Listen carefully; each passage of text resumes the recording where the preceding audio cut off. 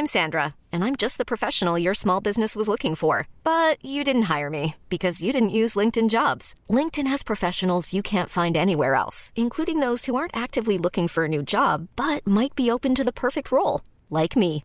In a given month, over 70% of LinkedIn users don't visit other leading job sites. So if you're not looking on LinkedIn, you'll miss out on great candidates like Sandra. Start hiring professionals like a professional. Post your free job on linkedin.com/achieve today.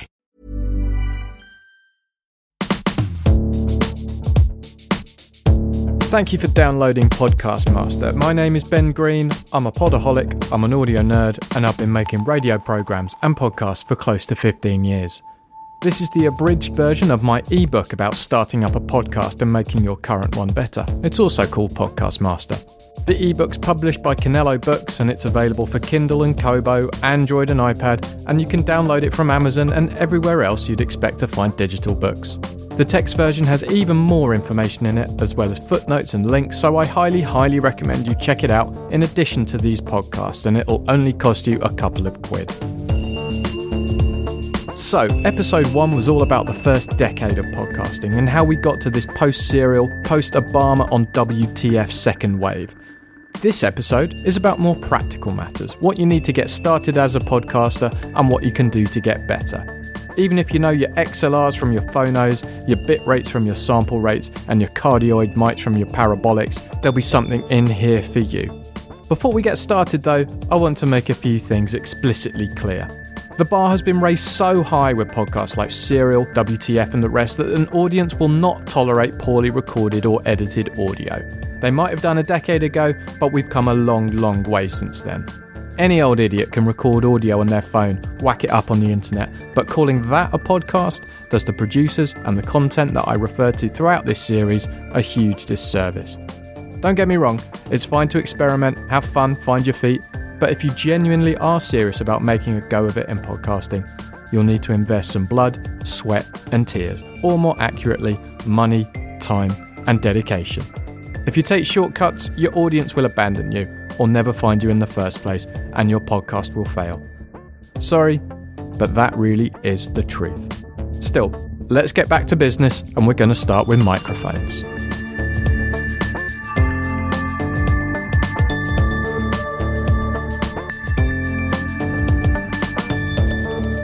There are millions of models of microphone on the market, using every possible alphanumeric combination to make them more alluring. For a good all-rounder that you can use for out and about recordings as well as in the studio, you can't go wrong with the Beyer Dynamic M58. It's specifically designed to be a news reporter's microphone with an extra long handle so you can put it in nice and close to your subject's mouth without invading their personal space. It's omnidirectional too, so it'll pick up a bit of background sound, which is good for your location recordings.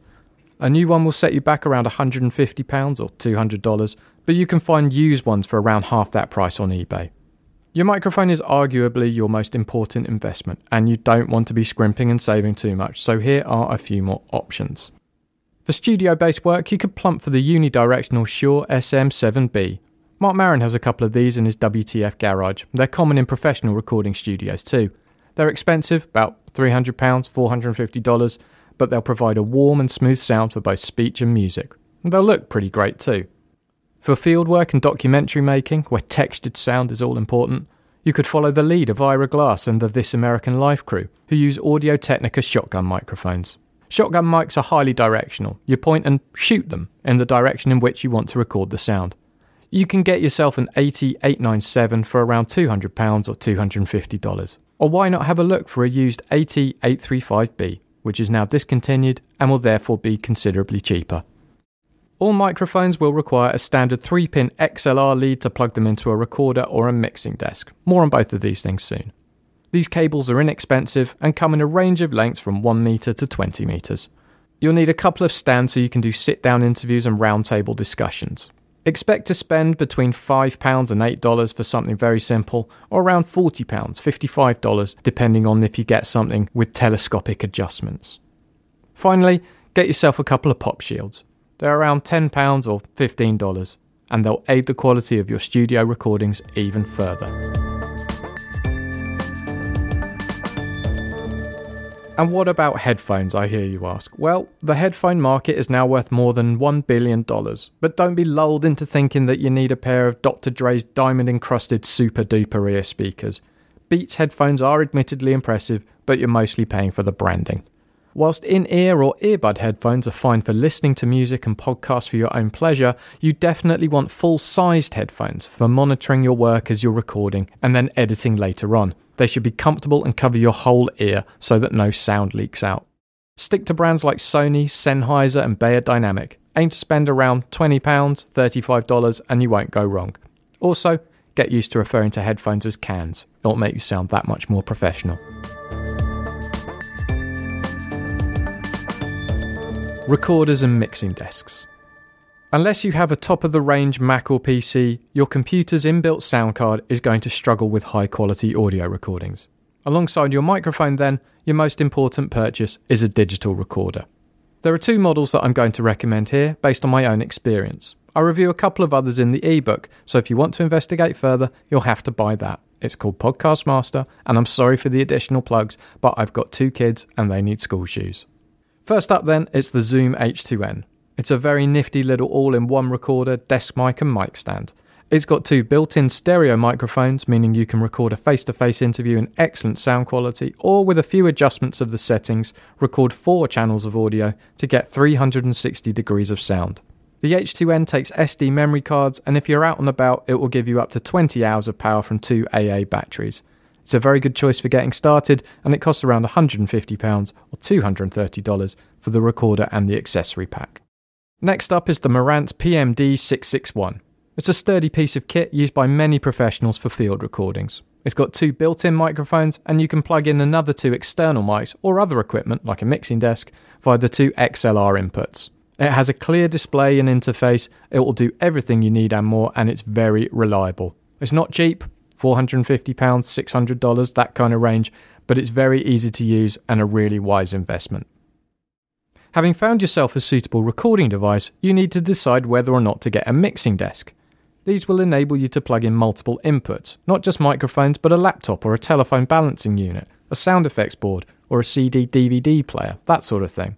Each device plugs into a separate channel, and you control the output level with sliding faders or dials. In other words, with a mixing desk, you'll be manually making sure that all the recording levels are correct, primarily in terms of volume. Mixing desks come in all shapes and sizes, and they can cost thousands and thousands of pounds and dollars, but only music producers like Pharrell or Rick Rubin or radio stations need to spend that much. For aspiring or established speech-based producers like your good self, start by looking for models made by Steinberg, Yamaha or Behringer with no fewer than 4 XLR inputs for your microphones and 12 inputs overall. My preference is for faders rather than dials when it comes to controls, and that tends to be a bit more expensive. Still, the exotically named Behringer Eurorack UB1204 Pro has everything you need for a simple studio setup, and you can find it online for £70 or $100.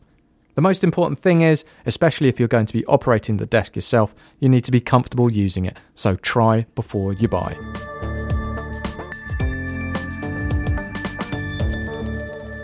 Studios and other recording spaces. There are studios and there are studios.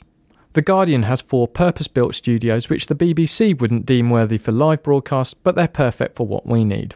On the other hand, Mark Maron has made a personalised recording space in his garage, while Helen and Ollie from Answer Me This still use the front room of Helen's house.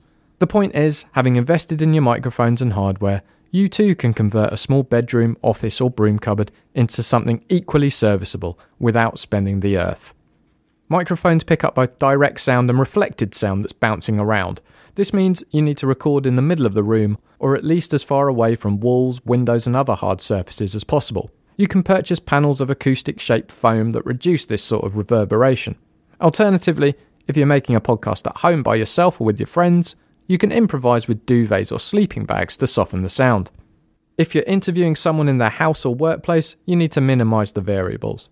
Find the room with the softest furnishings. This is generally the living room or the bedroom, but the latter isn't always going to be appropriate. Never be afraid though of asking to draw the curtains or moving to a space where a hardwood floor is covered by a rug, and definitely move any wooden chairs out the way. A sense of place is important with radio, so you should interview teachers in schools, journalists in newsrooms, or farmers surrounded by cows in a field, but the emphasis should be on their voice, not the background noise. If you're interviewing someone in an office, make sure the air conditioning or fan is turned off, and if you're ever put into a soulless boardroom with massive windows and an even bigger conference table, move. It is of course possible to rent professional recording studios. In central London, that should cost you around £125 an hour, but consider that to be money well spent. Your audio, a one-on-one interview, roundtable discussion, even just a short voiceover, will be recorded properly in a space that's purpose-built. Everyone involved will also feel that they are in a professional environment, which might just up their game.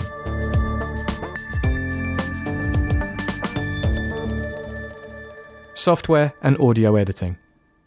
Acoustica, Audacity, Audition, Cubase, GarageBand, Hindenburg, Logic, Pro Tools, Wavelab, Waveshop. There's a bunch of editing software out there. Some programs are free, others you will need to pay for, and they will all be packed with tons of tools and features and whiz-bang effects and presets that you will almost certainly never use.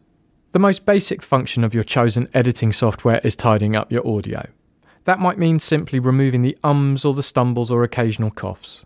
It might mean taking off the bit before you start the interview and the chatter after you're done, or it might mean condensing a rambling 45-minute interview into a cogent 10 minutes.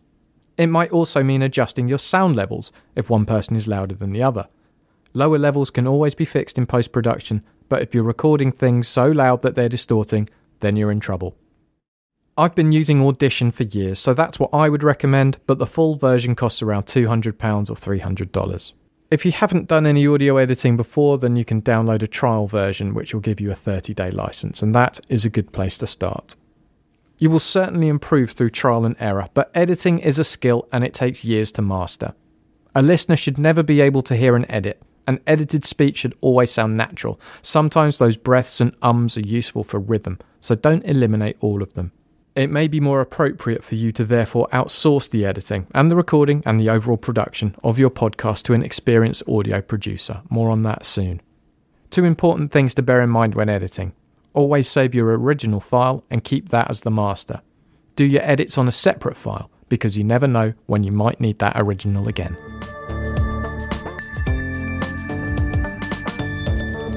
Sound files. Podcasts come almost exclusively in the MP3 format, which is a type of compressed audio file. When audio files are compressed, they lose quality, and the more compressed they are, the worse they sound. You'll hear sibilance, hiss, and other forms of digital distortion. So a few rules of thumb, bits of best practice, and industry standards. When it comes to recording, make sure you select WAV. This stands for Waveform Audio File Format. It's an uncompressed universal file type, so translates perfectly between all equipment and computers. A 30-minute stereo WAV file translates to about 500 megabytes. This is where compression comes in. Once you've finished editing and mixing your podcast and it's ready to go out to the wider world, you need to convert it to an MP3. You can do this in your editing software, or you can use iTunes. Just make sure that you keep the WAV version as well. When crunching down to the MP3, select 44.1 kHz as your sample rate and choose 128 kilobytes per second as your stereo bitrate. Don't worry too much about why, just know that it's going to serve you well. Your 30-minute MP3 file is now 30 megabytes. That's still pretty big though. Remember, people may well be downloading or streaming your show on their phone, and you want to make the file as manageable as possible. Unless you've made a wonderful soundscape or complex audio package, my advice is to go back a stage and choose to mix down to mono, as it will halve the size of your file. Your 30-minute podcast will now be an extremely mobile-friendly 15 megabytes. I do this with Football Weekly, and I've never had a single complaint from listeners. In fact, it's only when the file size creeps towards 50 megs that people start to kick up a stink. Hosts and platforms. If you want your podcast to be heard, it needs to get into the iTunes store.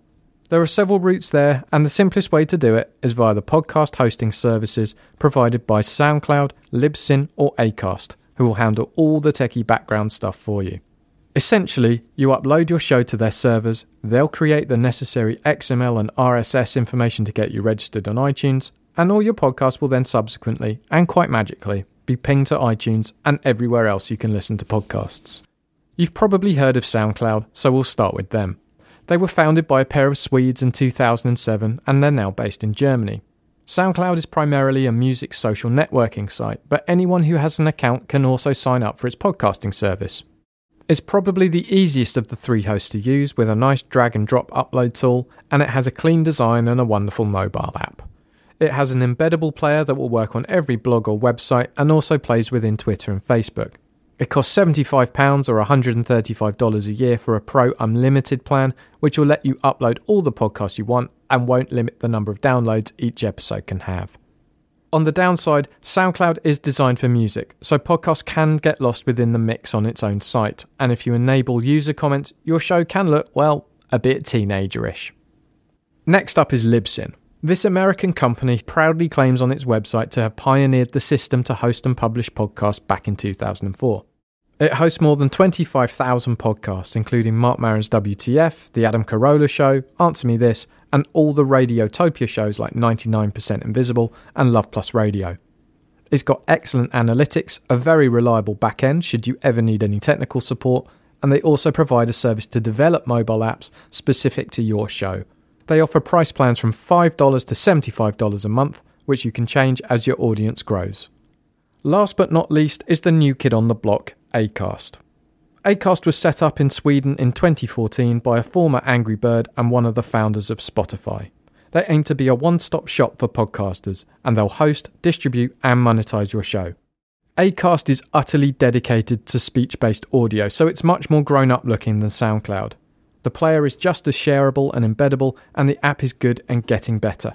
It's very easy to upload your show, and you can also add in links, text and video, which is a nice touch and allows you to make your podcast a rich multimedia experience.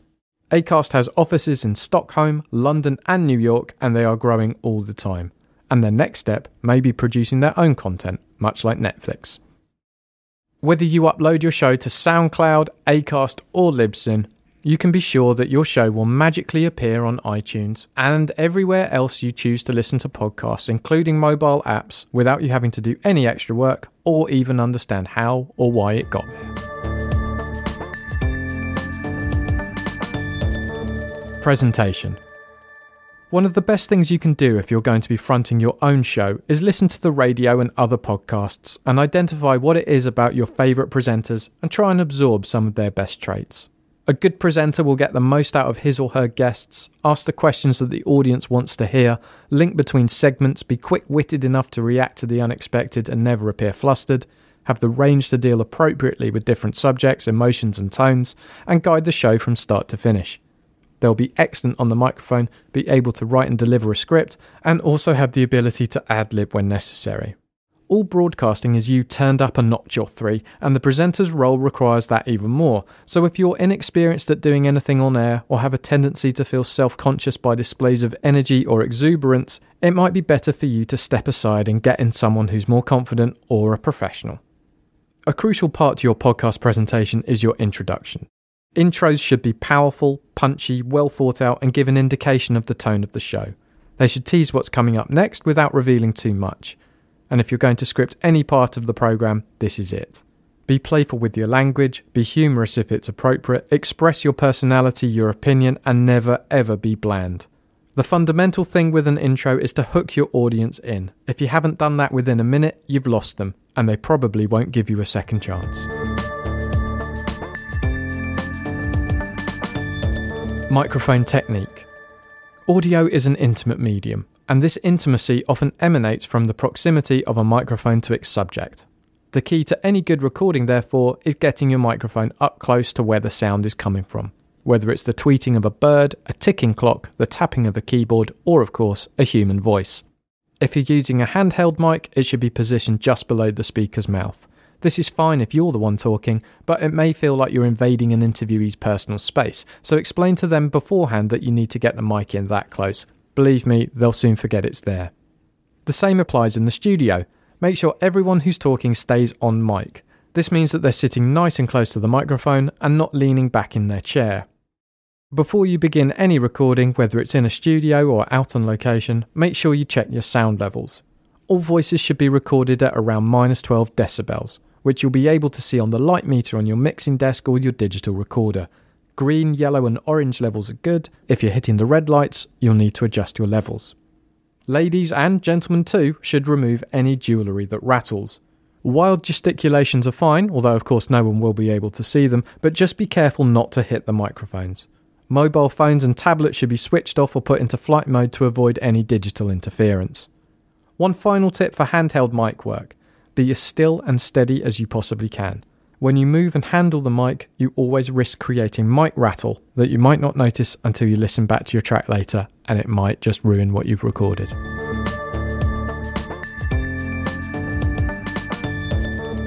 Interview technique. It sounds so obvious, but the key to a good interview is listening to your guest and engaging with them. Don't stick rigidly to your pre-prepared questions, react to what your guest is saying and go with them. Interviews should flow and undulate and go on tangents. You certainly have the time and the space in podcast interviews to do that, and it's what makes podcasting such an exciting medium. Be sure to ask open-ended questions so you don't go into conversational cul-de-sacs. And do your research, but also prepare to be surprised. Again, listen around to other podcasts or radio interviews, or watch some of the TV greats in action.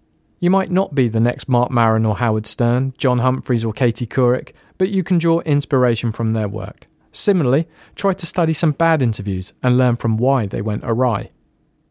Whether your interview is face-to-face, over the phone or on Skype, whether you're sitting down in a studio or conducting a quick stand-up interview out on location, here are a few more pointers. Get your guest to introduce themselves at the start of an interview. This will help you with the pronunciation of their name, and also it can help to loosen things up if they're nervous. Let them know what your first question's going to be, so things get off to an unflummoxed start. Don't talk over your guest. Instead of saying yeah or nod your head. It conveys just as much engagement, but it's noiseless and therefore easier to edit. And finally, and you may be tempted to do this for a telephone interview, never ever eat or have a mouthful of food while you're doing an interview. It's rude and a surefire way of making your audience switch off and almost certainly never tune in again. Don't believe me? Listen to this. Phenomenal what he did, and then of course Baron Rasky was there, and the Baron was there. Yeah, the Baron was Oh my there. God, how is he? Yeah, he looks great, and Larry Henning was there, so it was really a nice get together, and I was just blown away by the museum. No, I feel bad. I didn't go to accept my award. I just couldn't get off to go. Yeah, but you definitely have to get there to. It's like a lot of things. You can't really adequately describe it. You got to go and see for yourself. I met a guy named Bill Murdoch, and he's doing a drive. No, Bill's from North Carolina. I know Bill very well. Yeah, Headlock on Hunger. Yeah. And this is something that when you look at our own country and the percentage of young kids who go hungry every night, that's what this drive is about, is putting a headlock on hunger to feed meals to kids who have no other place to turn for food. So, again, but while food is definitely a no-no, it is essential to have water in whatever recording environment in which you find yourself, and it's never a bad thing for you and your guests to have a good glug before you get going.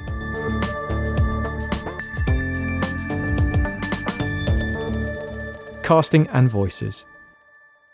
Before you record anything, it's vitally important to consider both the vocal mix and the different character types involved in your podcast.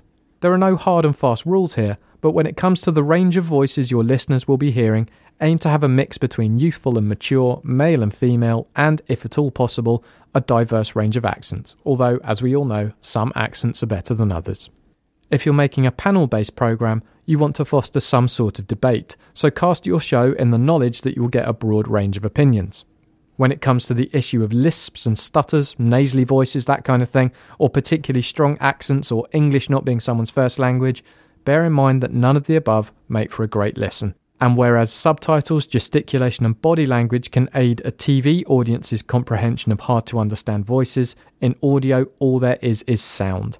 So no matter how nice or wise or witty the person behind the voice is, it may be best to pass them over for the sake of your program and, more importantly, your listeners. Hey, this is showbiz. Sometimes you've got to be brutal.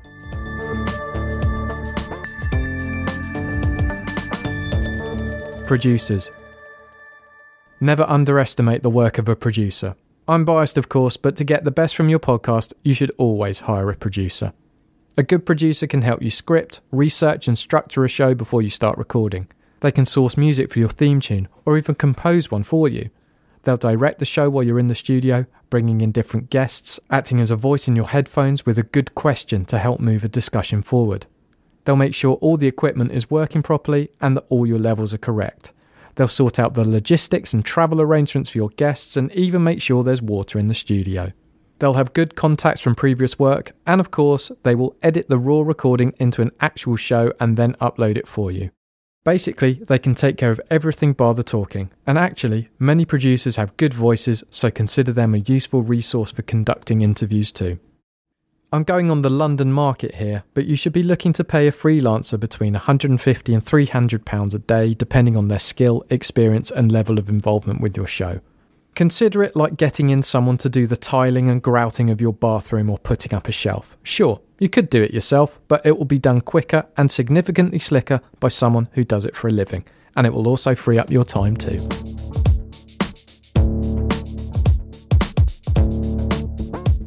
So that's all the techie stuff out of the way. In the next episode of Podcast Master, I'm going to tell you how to grow your audience, how to use your audience, and how to make money from your podcast.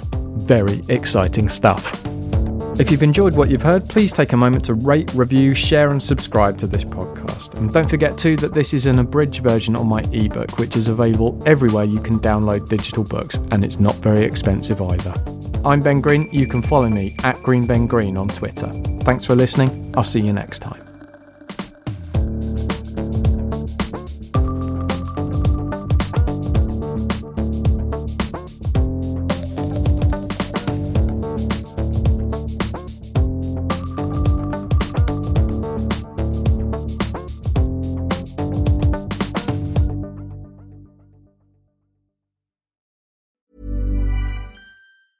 Ever catch yourself eating the same flavorless dinner 3 days in a row?